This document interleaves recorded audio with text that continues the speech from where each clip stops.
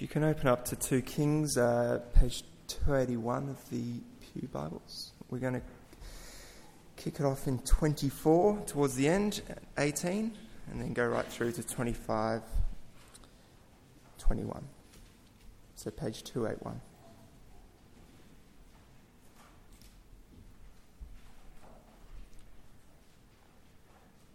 Zedekiah was 21 years old when he became king, and he reigned in Jerusalem 11 years.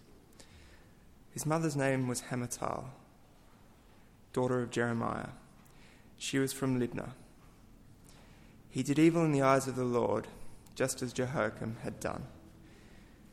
It was because of the Lord's anger that all this happened to Jerusalem and Judah, and in the end he thrust them from his presence. Now Zedekiah rebelled against the king of Babylon.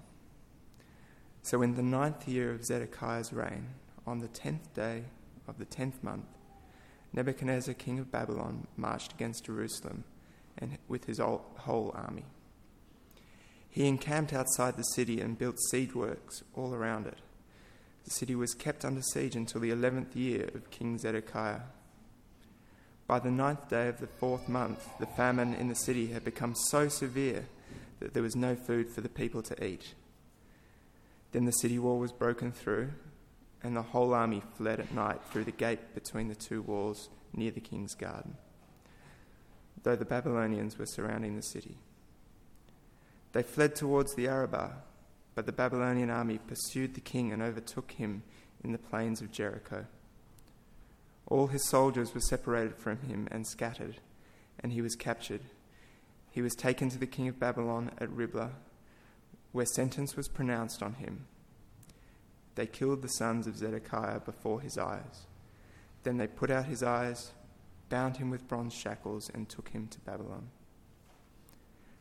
On the 7th day of the 5th month, in the 19th year of Nebuchadnezzar, king of Babylon, Nebuzaradan, commander of the imperial guard, an official of the king of Babylon, came to Jerusalem. He set fire to the temple of the Lord, the royal palace, and all the houses of Jerusalem. Every important building he burned down.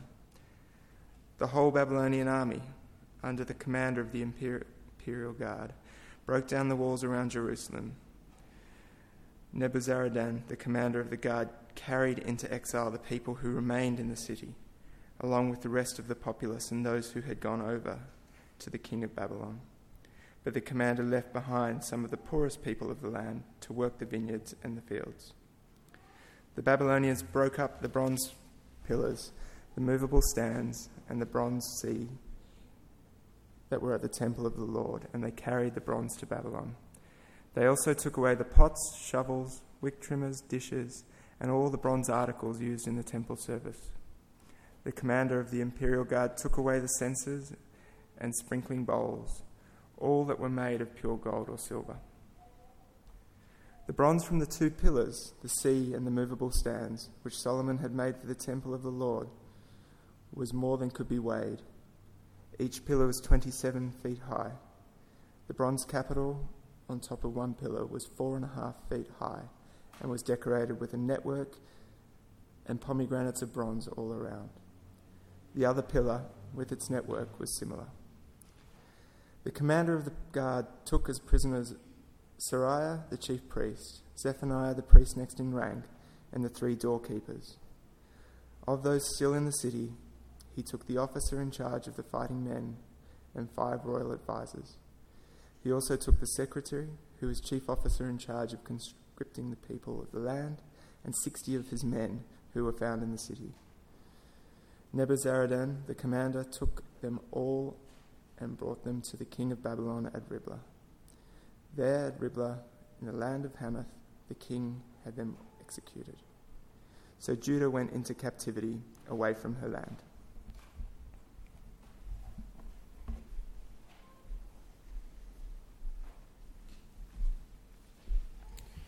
The second reading is on page 837. It's the book of 2 Thessalonians, starting at verse 5.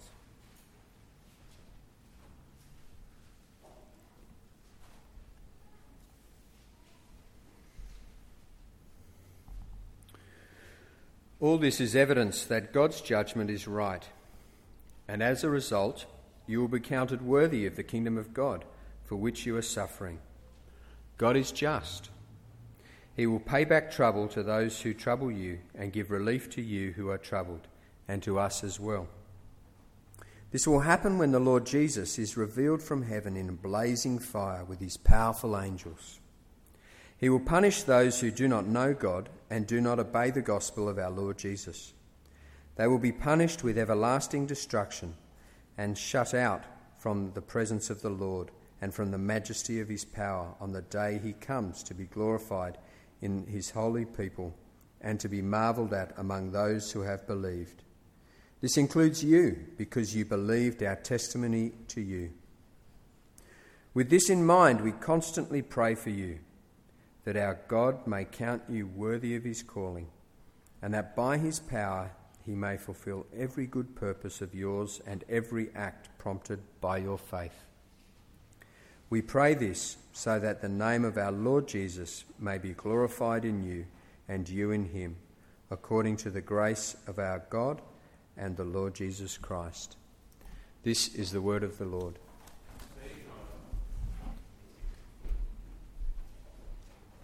Let me add my welcome. We pick up in that reading, that first reading we had from Kings. It would be great if you had that open in front of you. And as much as I appreciate Andrew's confidence that I'll do an amazing job at looking at this part of God's Word, I'd prefer the Lord's help. And so why don't we pray?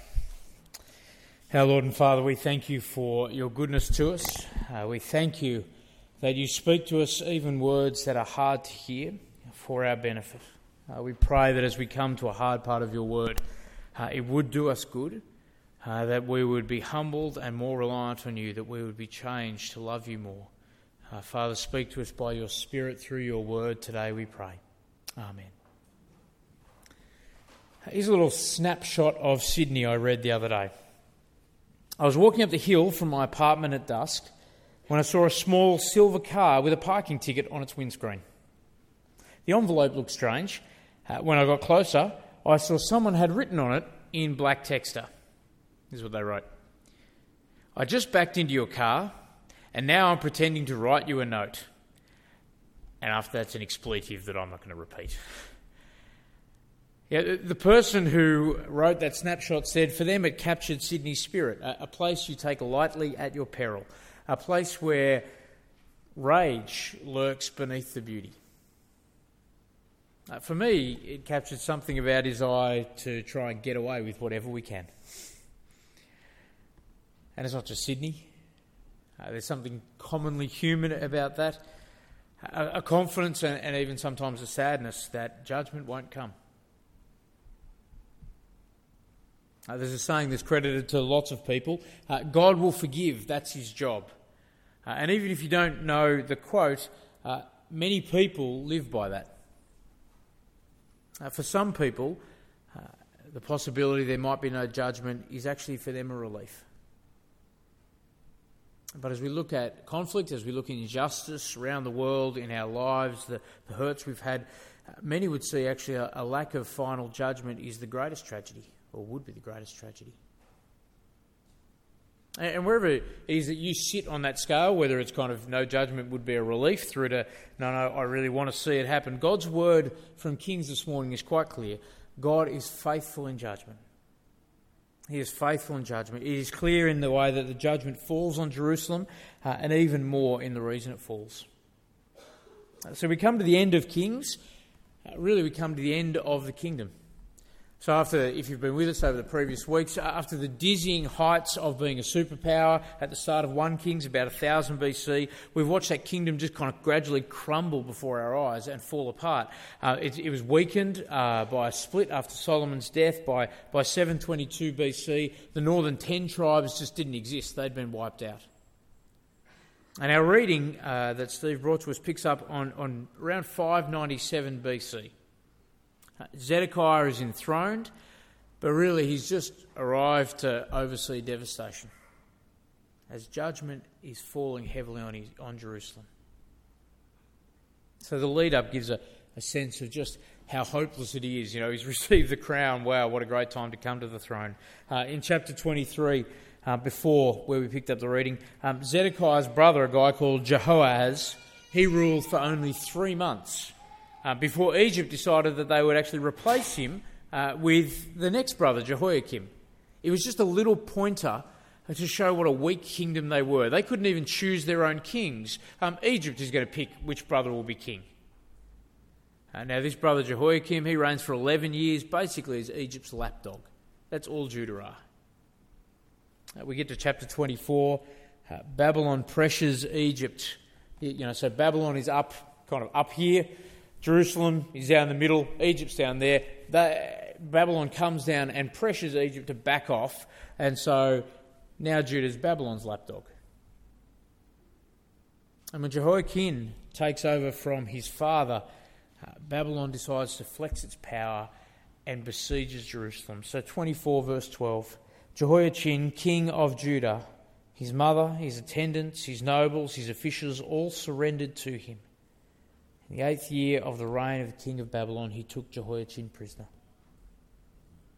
Judah is now on the edge of oblivion. Their judgment is seen first by what's left, and then it's seen by what's lost. So stage one of the judgment is what's left. So from 597 BC, Babylon proceeds to take the cream of Judah away. So in 24 verse 13, they take all the treasures from the temple and the palace. They strip all the wealth from it. And then from verse 14 to 16, they start taking quality people. They take away the warriors, they take away the businessmen, the artisans, they take away royalty. So the judgment is seen in what's left. 24 verse 14 at the end there. Only the poorest people of the land were left. That is, they are left as a futureless ghost town. It's a shell of what it once was. But stage 2 of the judgment is what's lost. Zedekiah gets made king over the dregs of Jerusalem. And in 24 verse 20 we get the one recorded policy he actually makes. He decides to rebel against the superpower Babylon. It's foolish. Babylon are not particularly intimidated. They just see it's an invitation. So in 25 verse 1, they lay siege again to Jerusalem. By verse 3, you would have noticed that they're starving. When you've got an army camped around the outside, there's nowhere you can trade, there's nowhere you can go to grow your crops. Gradually your supplies just dwindle and dwindle. They've got no sustenance. In verse 4 and 5, there's a breach in the northern walls. The defence breaks for a moment. There's all this action. While it's all going on, the king and his entourage decide we're going to make a break for it. They charge down, try and get down to the south, and they're quickly swept up. And so by verse 7, they lose their leadership. It's particularly brutal, verse 7. Zedekiah, he's not killed. No worse for him. His sons are slaughtered before his eyes, and his eyes are taken out. The rest of his life, his final memory playing over and over in his mind is the death of his boys. And the Babylonians are unrelenting. By verse 10, the walls have collapsed, and in verse 11, a multitude are taken off to exile. They've lost their people. And then there's this long description from verse 13 to 21, this detailed account of how the temple gets dismantled. Why so much attention there? Well, they've lost their God. As Jerusalem have felt the full force of judgment. There is no food, there is no protection, there are no leaders, there are no people, and they have no God. There's a practice amongst Jewish people, I understand even amongst conservative Orthodox Jews today, that when an adult child marries outside the faith or commits to another religion, gets baptised as a Christian or something like that, a funeral is held for them. The parents are powerfully and symbolically saying, you are dead to me. It's so much more painful, isn't it, than simply cutting them out of a will. Because, possessions matter, but they're no match for the relationships, the acknowledgement. Perhaps you've had broken friendships like that. Perhaps, estranged family members that bring that home. Because 2 Kings 25, the summary in verse 21, that's the kind of sentence that's happened to Jerusalem. Right at the end of verse 21, Judah went into captivity away from her land. In the context, we've got to see that's not just a physical judgment. To leave the land is to be cast out of relationship with God and all the good things he's offered. It's like the first sinners, Adam and Eve, cast out from his presence. Jerusalem's judgment has arrived. And just as clear as why. The faithfulness of God. That God has patiently kept his word. This is not a spur-of-the-moment decision. It's been brewing for centuries. We get a sense from how the final 4 kings in Judah are all described. So back in 23 verse 32, Jehoahaz is described, he did evil in the eyes of the Lord, just as his fathers had done. It's exactly the same description for Jehoiakim and Jehoiachin and Zedekiah, the same phrase, doing evil in the eyes of the Lord, just as their fathers. That is, it's been ongoing, relentless. And it's not that they haven't been warned by God. 24 verse 2, the Lord brings nations in to destroy Judah. Why? It's in accordance to the word of the Lord proclaimed by his servants the prophets. Now, they weren't an ignorant people, they were an obstinate people. And there's a chilling line, I think, in 24 verse 4. So after all the idolatry and violence of Manasseh's reign, all the innocent blood that was shed, right at the end of 24 verse 4, the Lord was not willing to forgive. See, if you know the God of the Bible, that's a remarkable line. If you know the God of Exodus 34, the God who's gracious and compassionate, the one who is slow to anger and abounding in love, if you know him, it hits a point where this same God of grace and love will refuse forgiveness and is unwilling to forgive. Now, why are they judged? Well, in 25 verse 20, it's because of the Lord's anger that all this happened to Jerusalem and Judah, and in the end he thrust them from his presence. Why are they judged? Because God is patiently faithful. He is faithful to goodness. He is faithful to his word. And God is a God who is faithful in judgment. And 3 ways that's going to impact us to change if we understand that. First, we need to be honest. Judgment is real. So this is really an anticlimactic ending. If you've been following through Kings, it hasn't gone better and better. It's just gone down and fairly fast with a couple of blips of improvement. It's an anticlimax, but in many ways it's a reminder of how this world will end. As we read in 2 Thessalonians, Andrew read it to us, that the Lord Jesus will one day be revealed in blazing fire with his powerful angels, and he will punish those who do not know God and do not obey the gospel. You must be honest. Judgment is real. God is a God of righteous anger, not because he's a petty God, but he loves justice and he hates innocent suffering.